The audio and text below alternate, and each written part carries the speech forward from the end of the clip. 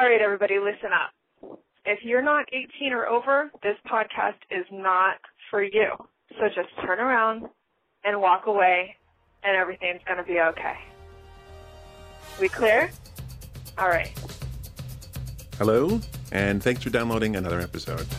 It's been a while, but I've got more episodes in the hopper, as it were. This episode is an episode long in the making. It's someone I've known for many, many years, and he's sort of a bit of a pillar in the community here in New York. His name is Hilton from Purple Passion. Purple Passion, we've mentioned several times on the show, is a kink sex toy store here in New York City. They focus on kink. There's a lot of kink stuff in there. There's if you've been in the kink scene in New York, you've most certainly gone to Purple Passion. So we sat down, and my mic was a little on the fritz that day, so it sounds a little echoey, so I apologize in advance. But it was great to sit down and talk with him, and here it is. All right, cool. So it's been over a year, I think, I've been bugging you to sit down for an interview, and finally I've harangued you enough. Okay. And to get me to shut up, you've agreed to sit down. Welcome to the podcast, and thanks we're doing it in Purple Passion right now. Great. In the basement, and let's start up at just find out where did you grow up? Okay, so I grew up in South Africa, Johannesburg, and I went to school there, and I left South Africa when I was about 19, and I went to Europe. I spent like 6 years in Europe. And then I used to write software, and then when I was about 26, I got a contract job in New York, and I moved to New York in 1978. And it was a one-year contract, and it was a blast. I moved here, and that year, I'd been here about 6 months when a club called Hellfire opened up. And it was just around the corner from where I lived. It was amazing. I lived on 16th Street. Hellfire was on 14th Street. So I used to go there a lot, and then I left New York after a year, and then I came back, and I've been here ever since. So did you have an interesting kink before Hellfire came up, or did you kind of stumble upon Hellfire and go, oh, wow, this is a thing? No, I've always sort of been interested in kink. I was in London and Europe, and I used to go to some of the fetish clubs. Do you remember your earliest kink memory? Or like your earliest realization that you were into this? Probably the clothing. I've always been into the clothing aspect, and that goes back to when I was a teenager. I always liked exotic clothing, right, and stuff like that. Yeah. What was Hellfire like? I get a lot of people. That's like the ultimate for people. People discuss Hellfire a lot. Well, when it first opened, it was predominantly gay. It was about 60-70% gay. It was open virtually every night of the week, except I think Monday, Tuesday was men's night. They called it Manhole. Right. And it was pretty freeform. It was in a basement, which was an old subway station, and pretty much anything went. There were no rules about taking drugs, having sex, alcohol. How did they get away with that? No one cared. It was Mayor Koch was the mayor, and New York was sort of lawlessness. It was an interesting era. It was in the late 70s, early 80s, pre-AIDS. Right. And people could pretty much do whatever they wanted. No one really cared. It was a bar as well? Yeah, they had a bar, and everyone would sit around the bar and smoke and get beer and wine, but they had no liquor license. Right. They sold beer and wine. And then in the back, there would be rooms where you could pretty much do whatever you liked. It was an interesting club because it was up until like 6 in the morning, and it was different. Like Sunday nights, there would be a guy called Billy. He worked in Times Square in a video store. So every Sunday night about 1 o'clock, he'd show up at Hellfire with a big buffet and videos. And he would play hardcore videos for a couple of hours. And a buffet. And a buffet, yeah. Big buffet. It was great. So 1 o'clock, it was... That sounds amazing. Yeah. Yep. Then Wednesday night was special interest night. What would happen is there'd be like photography night. There'd be a fisting night. There was just special interest things. Thursday, Friday, Saturday was just regular night. You came, you played, you did whatever you liked. In those days, people were dying of pneumonia. People hadn't recognized that actually it was AIDS. Oh, wow. Yeah, I was always lucky. I tell people I was straight. Otherwise, I probably wouldn't have been here today because everyone who was playing. What would happen is you get a certain type of people who would come there And then usually around 2, 3 o'clock in the evening, all the people who worked up at the porn district in Times Square would finish work and then come down to Hellfire. So the whole club would go through a change of like people. And it was like all the cokeheads showed up and all the hardcore sex people would show up, and it would go through a change like 3, 4 in the morning. It was really cool. And then 6, 7 o'clock, everyone would finally leave and go do La Florent. It was like a French diner. Right. It was there for years. It closed about 2 years ago. In the mid-'80s, they closed it. When they diagnosed AIDS, they shut it down as a health hazard. Okay. And then it sort of reopened as the Vault. What? Because right now, it's becoming more and more, or I should say, it sounds a lot more female-friendly today than it was back then. Yeah, it was very scary, the club, because it smelt really bad. There was no ventilation. There was a lot more guys. Actually, a lot of people would go there. I mean, I had a lot of friends who went there. It was just like a wild, I thought of it as like an Alice in Wonderland kind of a club. You could see anything and everything. But at least when I first moved here in the early 2000s, it was very difficult. You'd go to an event or a club, and there was always like a 50-to-1 ratio men to women.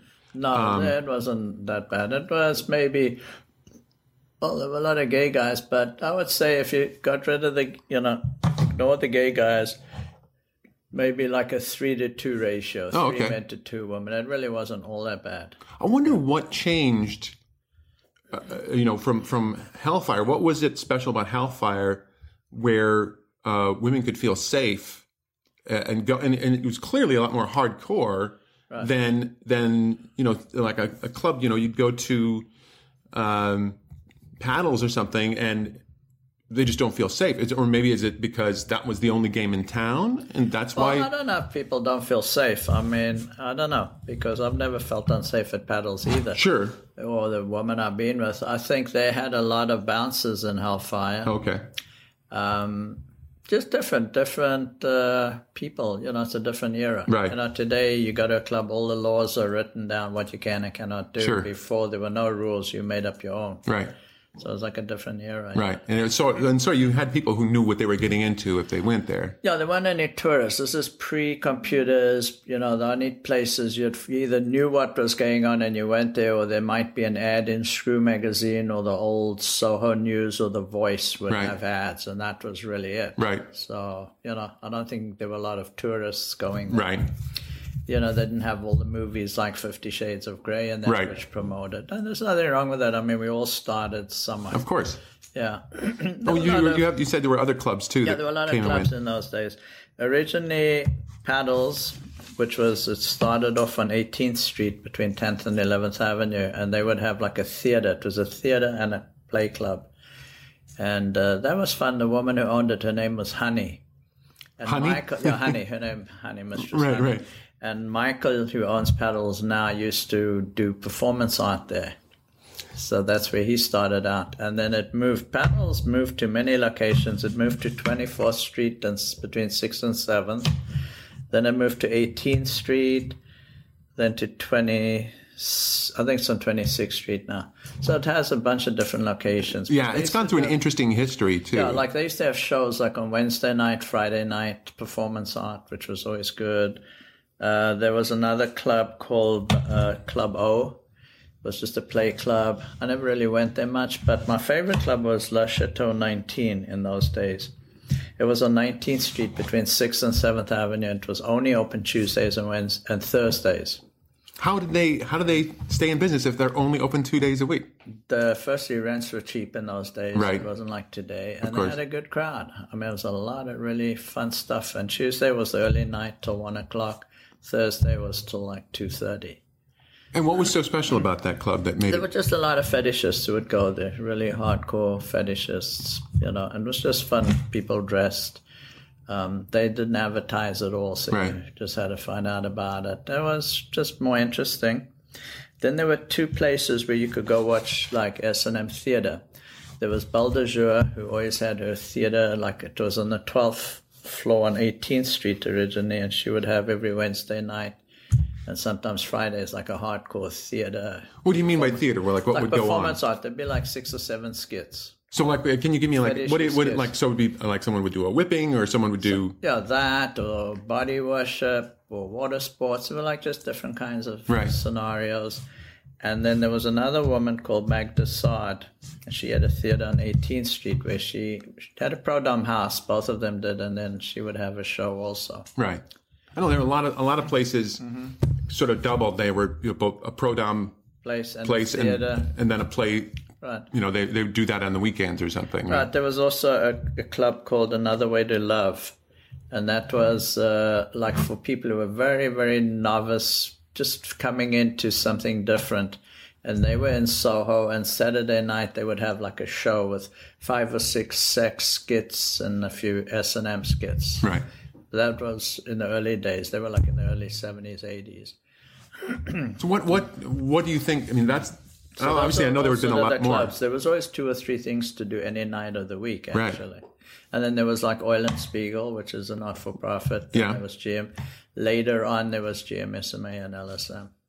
And do all of these have sort of a similar end of life? Like, did they all end for the same reason? Some of them outgrew like Baldajur, she sort of gave it up. She retired. Magda Sard, same thing. The people who ran Club O, it was a lesbian couple. I think they just moved out of town. Right. Just different reasons. Things changed. People stopped. I wonder if there is, because right now it seems that most of the events are sort of like pop-up locations. They'll be like either be at the basement of a restaurant or something like that, just because they can get it cheap or something. And so temporarily a basement of a restaurant becomes a kink place. I think it's changed because the rents are so expensive now. So in those days, there was a lot of empty room in New York, empty spaces, warehouses. So it was easier to rent space. Like Eulenspiegel, I was very active with them I was on the board from 81 to 94. Wow. And in those days, we would rent the village roller skating rink. Oh, wow. We'd have huge parties, and we'd cut the rink in half, and we'd have equipment and tables, and we'd get 600-700 people at a party. Wow. And we'd do that like every other month. So there was bigger spaces for parties. Of course. I mean, in the early days, like Eulenspiegel, they would get invited to a lot of the clubs because it was fun to get like a really colorful group of people into the club. So they had parties like at the Old Tunnel, the Mine Shaft, not the Mine Shaft, but the Palladium. Yeah. Let's talk about TESS a little bit, or the Eulenspiegel Society. Right. What did you notice a change over the course of that decade and a half that you remember, or it was longer than that, wasn't it? Things changed a lot. I mean, first it was difficult to get spaces. We had a really good landlord on West 4th Street, and he was good. His name was Steve. Like in the 10 or 15 years we rented, he never once gave us a rent increase. Wow. It was really good. And then we'd rent parties or have free parties. A lot of times clubs wouldn't charge us. And then things changed, as the internet became more popular, it became, I guess more people were attracted to it. Mm-hmm. It was easier to learn about stuff. You just went online. You didn't have to go out to the clubs to see things. You could do stuff online. Right. It was more social in the old days because you had to go out to meet people. Yeah. You didn't have all the online dating stuff that we have today. Yeah. It's weird because, like in many things, the internet can help in many ways, but it can also hurt in other ways, right? Yeah, people aren't as social. Right, because they can just gravitate to the person they want online and then meet them in person, or maybe not even meet them at all, right? Right. And also people, it's really interesting because I was talking to someone who said that the way that the internet is hurt is that it used to be, if you were interested in a specific activity, let's say whipping or maybe that's a bad example, but if there's an activity that requires the other person to be there in order to learn, bondage is a prime example. That you actually have to go and meet someone in order to become good at it, right? Or as opposed to just reading about the theory of it, and that people would, because they would gravitate to each other in person, you'd be able to see who's good, and you'd be able to learn from people and improve yourself that way. Whereas right now online, you can you can try to learn everything online, and then when you meet someone, do some serious damage because you didn't move up the ranks, so to speak, or you didn't kind of learn from the mistakes of other people. And that's hurt a lot. And so you can have people who think they're going to go play with someone who's really, really experienced, and it turns out you're the first person they ever played on. Yeah, they're not telling you that. Definitely. Right? I mean, that's a lot of people are just, it's all online experience versus actual physical. Right. That's a tough one. I mean, there's a positive and negative. The positive is that you have access to more information, right. Safety, things like that.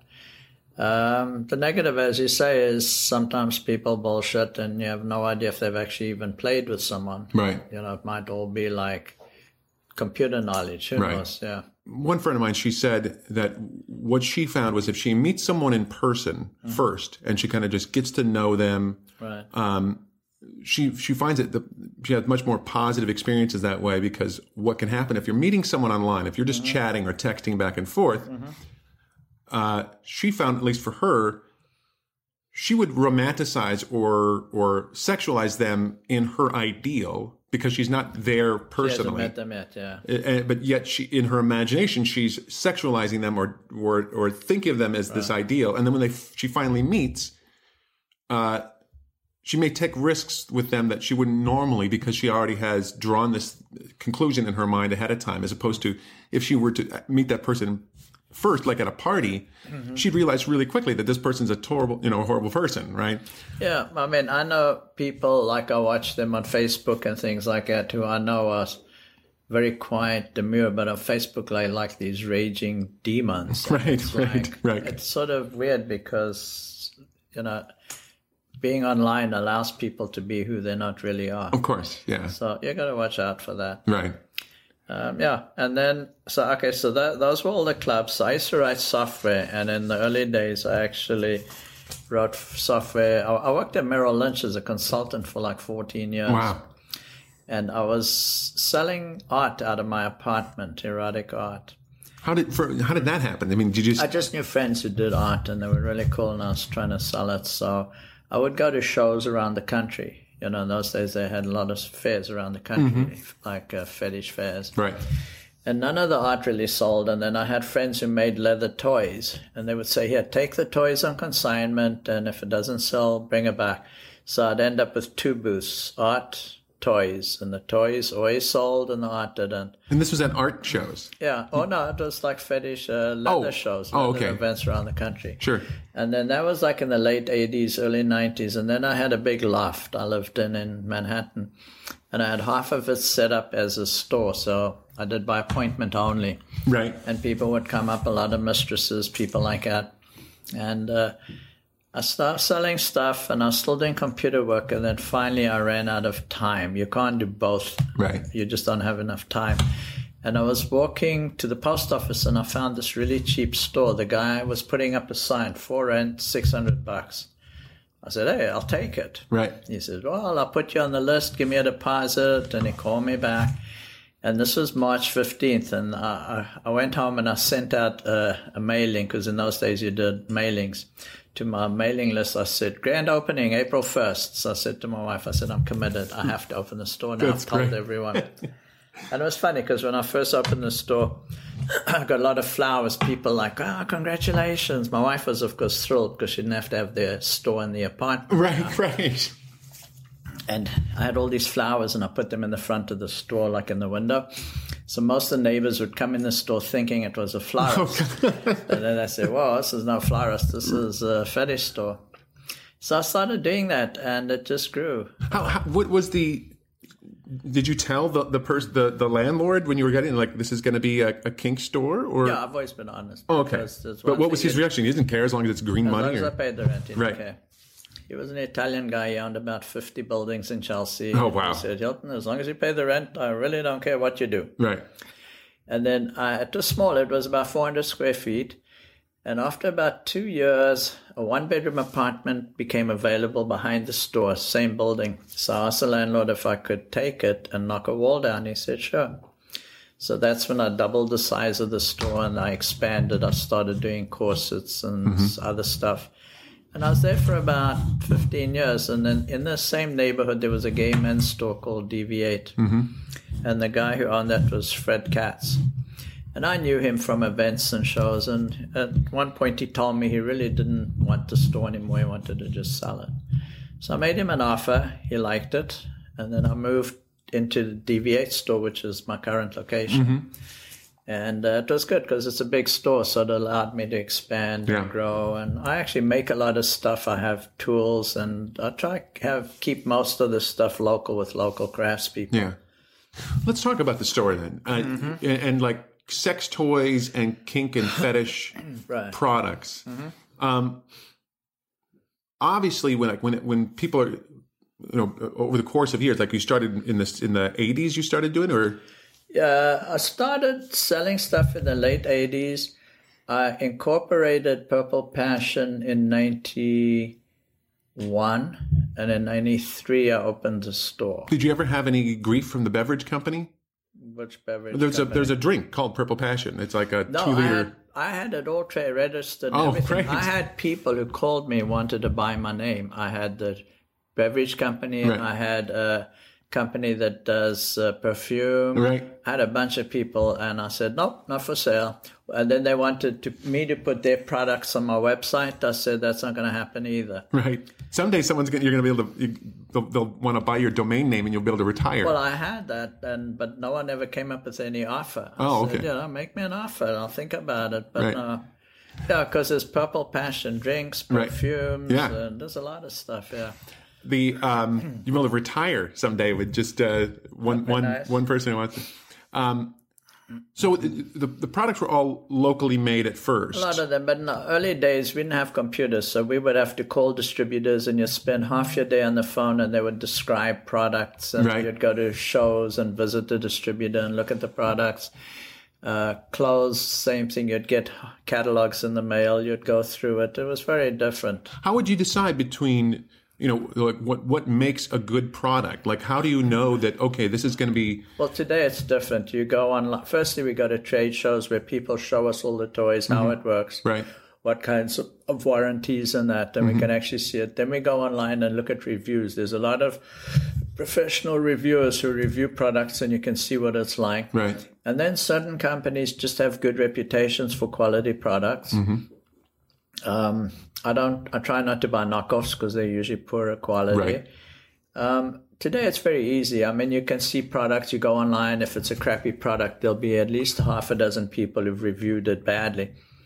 Years ago, it was trial and error. You'd get a few products in. Like I always joke, I say some stores have like boxes and roomfuls of mistakes. I have like one box of mistakes. You buy one, and if it works and it seems good and they don't return it, then you buy more. That's what I used to do. Today it's different. We go to trade shows. Certain companies have really good reputations. We look at the products based on price. Is it silicone? Does it come with a warranty? So there's a lot of choices today. How has have you noticed, especially with outsourcing, that the quality has changed over time? Quality has improved. Like, for instance, vibrators, they've incorporated a lot of the new technologies. So they come with multi-speeds, multi-functions. They have so many different choices. Vibrators, they're quiet, they last longer, they're waterproof. So you have a lot of things. So the technology has actually caught up with the toys. Have you noticed just as I know people who say that when they either are making porn or or maybe they're teaching or whatever, they notice different fads come and go as far as the type of sex that people are interested in. Well, it depends. I mean, when you had the 50 Shades, we got a lot of people looking to buy whatever was in the movie. But the reality is the younger generation who are now buying toys and that are also more knowledgeable. They have access to online reviews, and they do that. But they'll also buy better quality toys. They'll go online and they'll see toys for $10, $50, and $100, and, they'll make decisions based on reviews and what they need. Years ago, it was all packaging. If a shitty package wouldn't sell, a good package would sell. Crappy products. So, wow, that's true.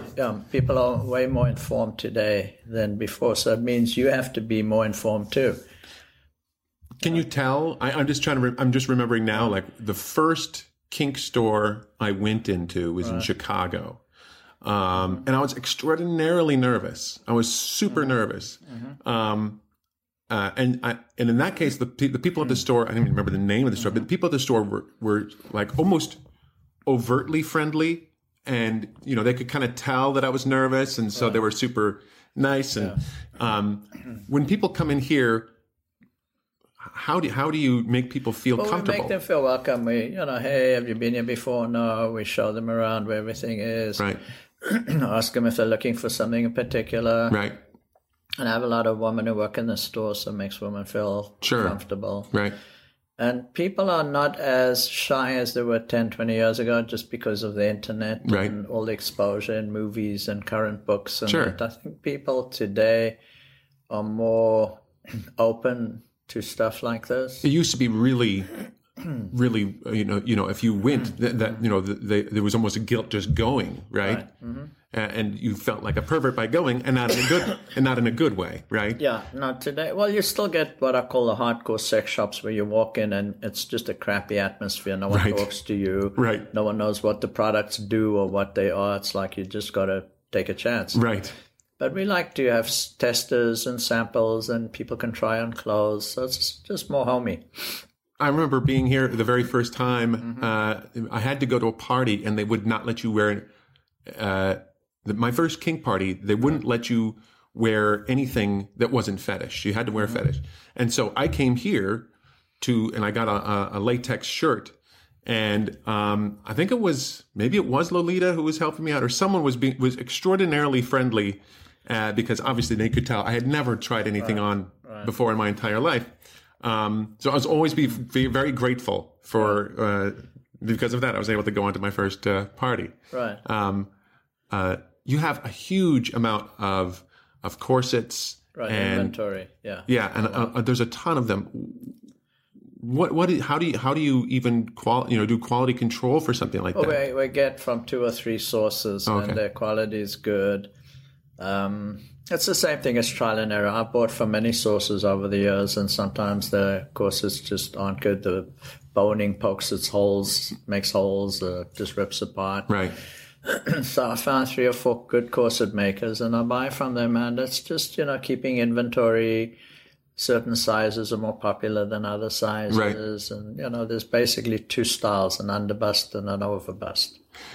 Have you noticed, I remember maybe like 10 or 15 years ago, that latex was a really big thing. I mean, it was huge, at least in my memory, when I go to a lot of the parties, that was the big thing.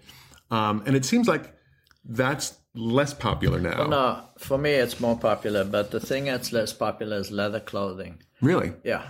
Is that for political reasons, you think? I think it's economics. Right. Years ago, people would spend $200-$300 on a pair of pants, $200-$300 on a shirt, and, just heavy leather. Today, the younger kids, they're not interested. They just want like something cheap, black, something stretchy, and they're not into leather like the old hardcore leather man used to be into, Right. So it's a different audience, and I think that's definitely been one of the big changes. When I was invited to a party by a woman I was very attracted to, and but it was a leather party. You had to wear leather, and so I ordered some leather pants, and I knew nothing about this scene. Right. And this friend said, "Well, did you?"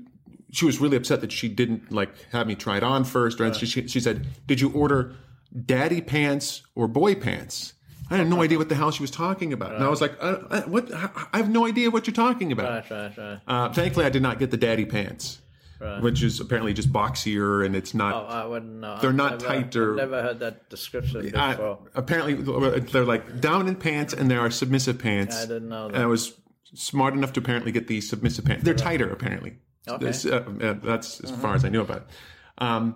But I think you're right. By the way, if it weren't for those pants, I would not be married today.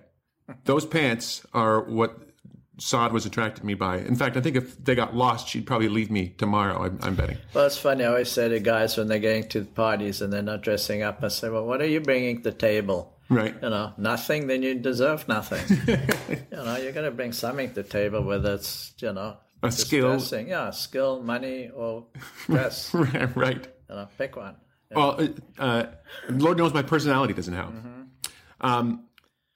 So you said you've noticed latex being more popular. It's more popular, and neoprene and spandex and leather's sort of fading away. It's not a big thing, really.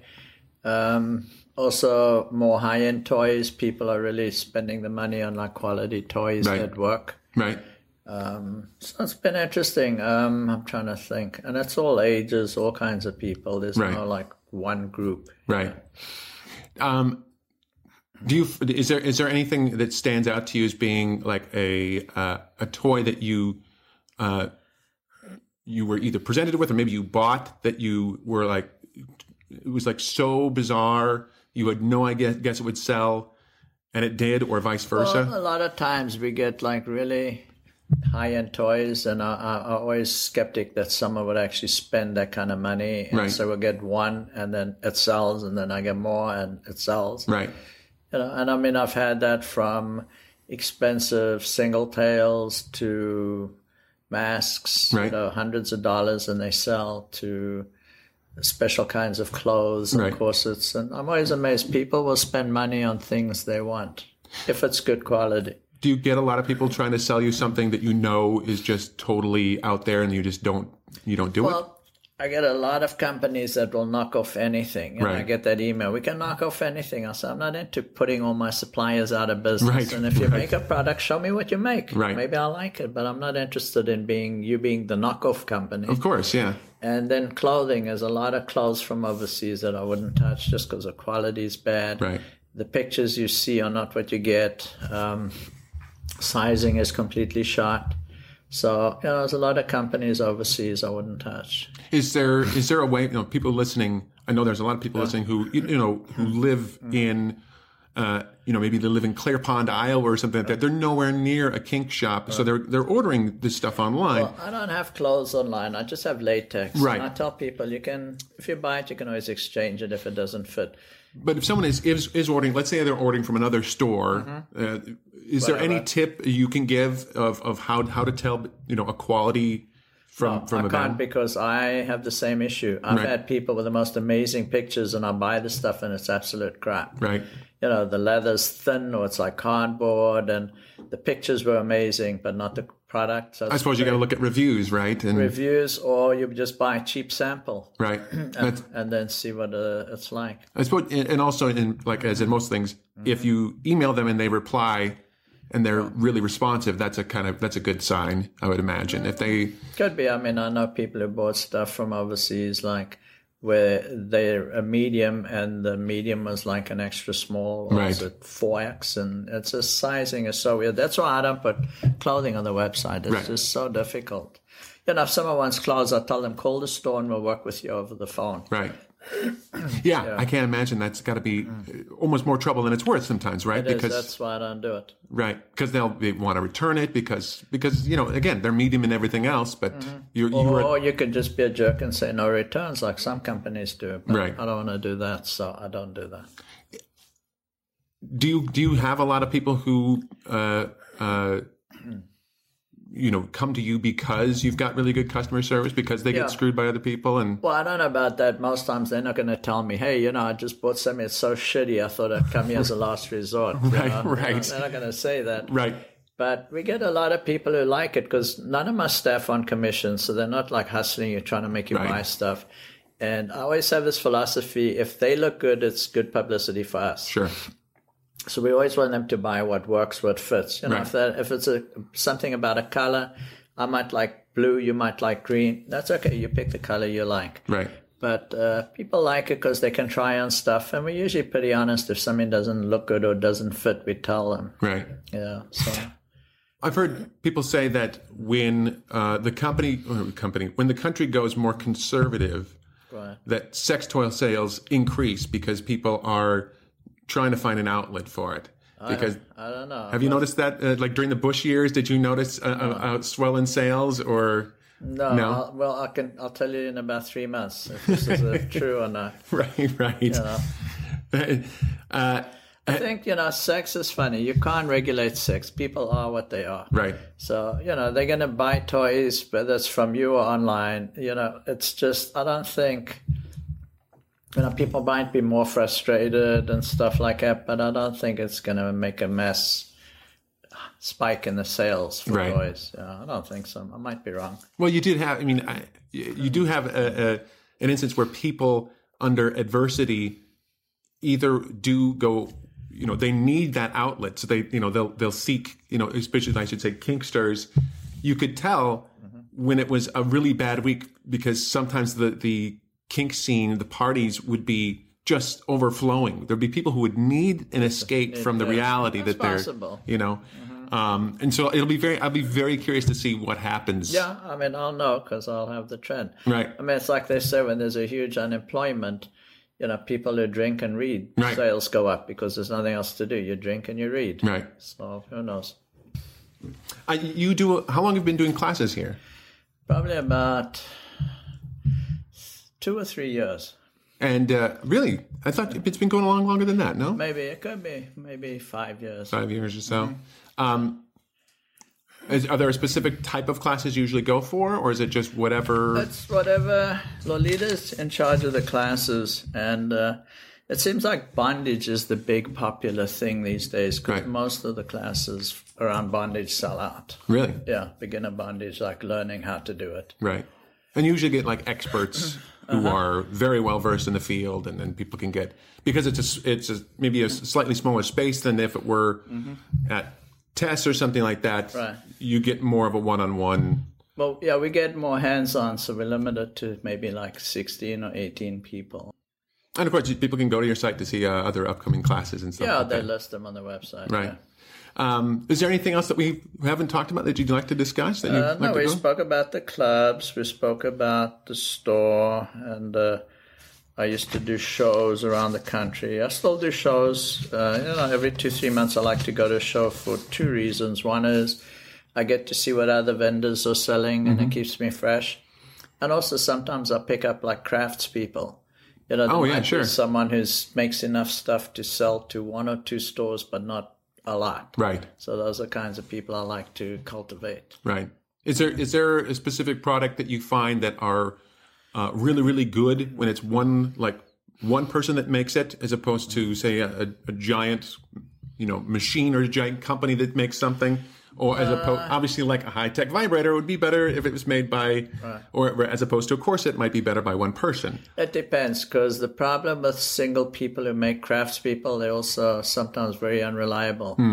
A lot of them are manic, so I get weeks where I get a ton of stuff and then months where I get lots of excuses. Right. So sometimes it's difficult dealing with some of the craftspeople. Right. And big corporations, well, they're big. They can just mass market anything. Of course. And I try not to have a lot of mass-marketed stuff because then you're competing with everyone, and I don't have to do that. Having been, you've lived did you go to a lot of kink scene in London when you were there? I went to a few things. There was a guy years ago who I met, his name. He ran a magazine called Atom Age. I can't think of his name. But they would have fetish parties, but strict dress code. Very little playing, just strict dress codes in London. And that's what I found. And they're more into the dress, yeah. I noticed that as well. Yeah. That there was, if they did have any actual play, it would be something that was a performance on stage or something like that. Right. Otherwise, it was all about the appearance of it. Lots of clothing. Even when you go to London today, 90% of all the stores, they just have clothes, nothing else. Yeah. No, you're right. Why do you think that is? Is it I don't know. Just the culture there, or it has to be, yeah. Like I've heard, if you go to Germany, if you go to Hamburg or Berlin, it's almost. There's about 50-50, right? But it depends on the club. Right. Some clubs, it's all about the play, and almost nothing, or it's all about the fetish, or or I should say the dress. Okay. That there's very little, there's very little that are both, so to speak, because if you're there for one thing, that's what you're there for. Right. I know I've got one friend who she went to a club in Berlin, and it was like a free-for-all. It looked like an old painting that has demons fucking everywhere. It was just like bizarre, at least compared to here, right? Because we really don't have that, or at least not too much, unless it's a private party or something like that, right? Right. Is the state of New York, or the city of New York, has it ever come down on you? Has it ever given you any grief? No, I've always been careful in the store what I sell. I'm opposite a police station. Right. And when I first opened the store, I invited them in and I said, am I selling anything that I shouldn't be? Right. Because I don't want to have a problem. And they like that. Did they give you a list of things you can't, like, No, what, they do you know looked what at- can't you sell? I don't know. I mean, obviously some types of adult content you can't, but I mean, No, I reversed logic. I said, this is what I have in the store. Tell me if there's anything that I shouldn't be selling. I'll Right. take it off. And that was fine. So that's what I the police costumes that come with a pig nose probably wouldn't be a highlight for them, I would imagine. Well, I don't really sell stuff like that. Right. But yeah, they were pretty good about that. Right. We don't have the booths, and a couple of stores in the neighborhood have booths, and they're always having problems. People I bet. are getting ripped off and stuff like that. Oh, yeah. I didn't think about that. Yeah. So we like a good tenant, good neighbor. People come, they shop, they leave. No one hangs outside the sex shop. Hey, look what I just bought. Right. Note to self: plan to mess with Hilton on April Fool's Day next year. Right. Hey, everybody. Yeah. Do you seem to have a pretty good clientele too? I mean, the people don't seem to cause any troubles. No, that's because no one wants to get into trouble like in a sex shop, I guess. Right.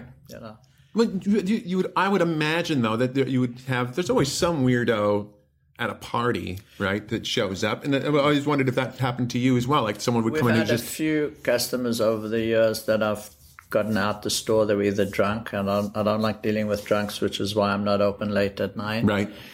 And I've had basically 2 people who I had to get rid of out the store because they were drunk and just causing problems. Right. Do you think it's because they had to drink to get their nerve up to go in, or No, I think one guy had just come out of prison and he was really fucked up and he wanted to become a hustler. right?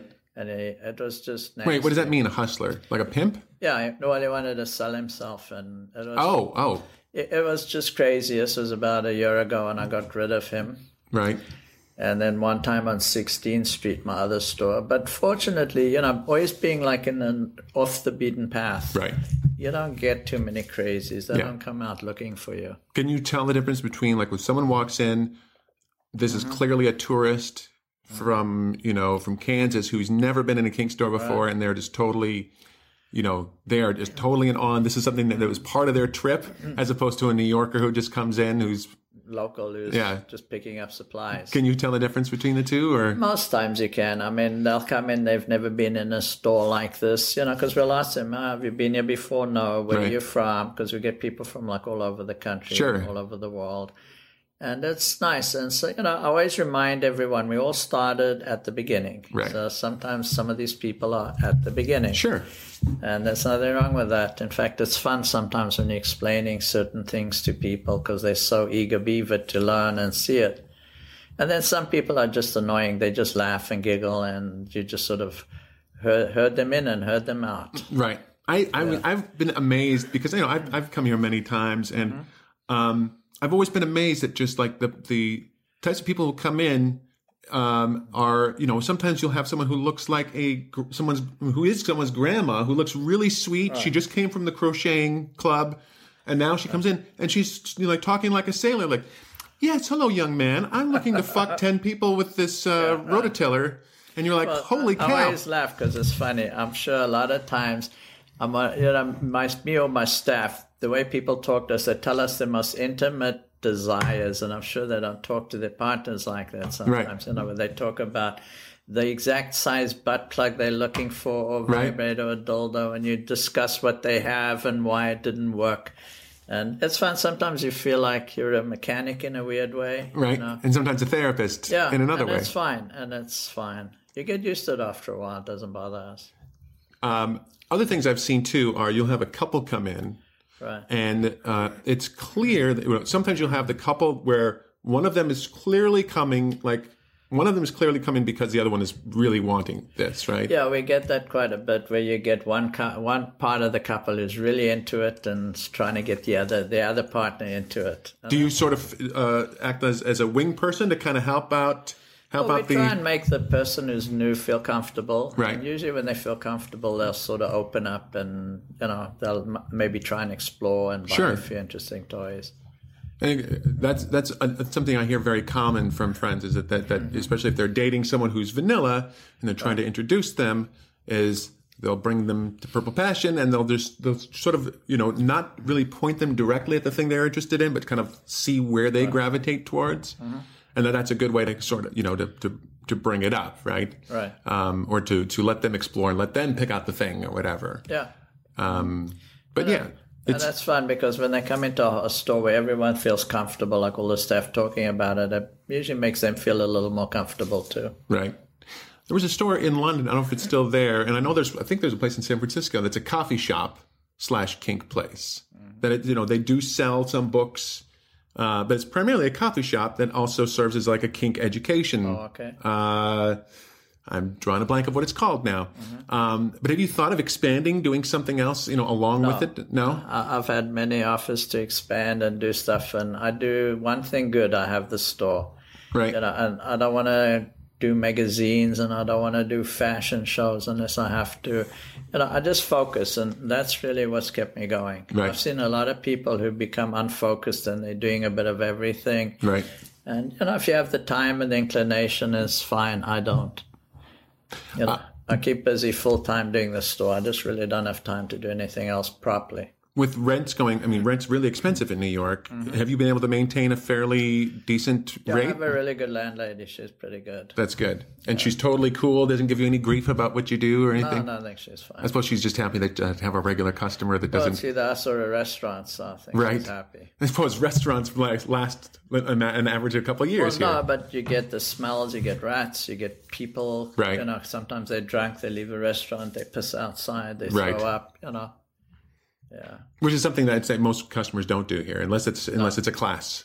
Then the puking and throwing up and stuff is part of the education process. Maybe your education. Right. This was a lot of fun. Yeah. Thank you so much for doing this. My pleasure. If you have any other questions, I'm trying to think anything else. No, that's really it.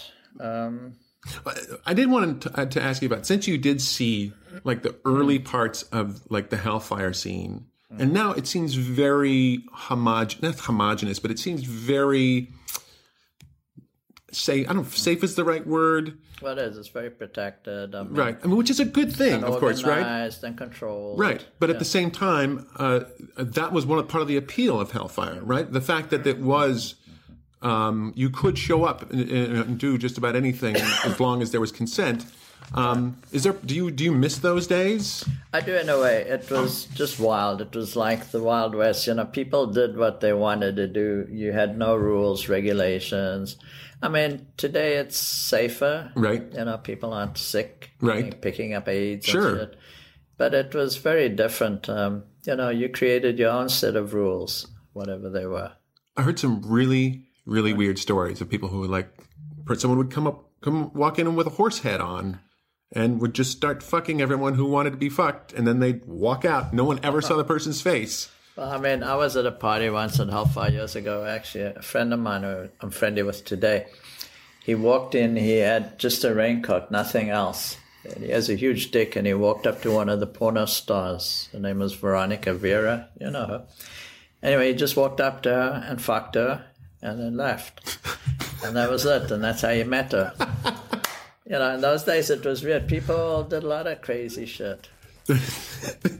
Which I don't think that would happen today. No, I don't today. think. No, today you'd have to at least know, what kind of STD you're carrying. Of course. You've been tested and this and that.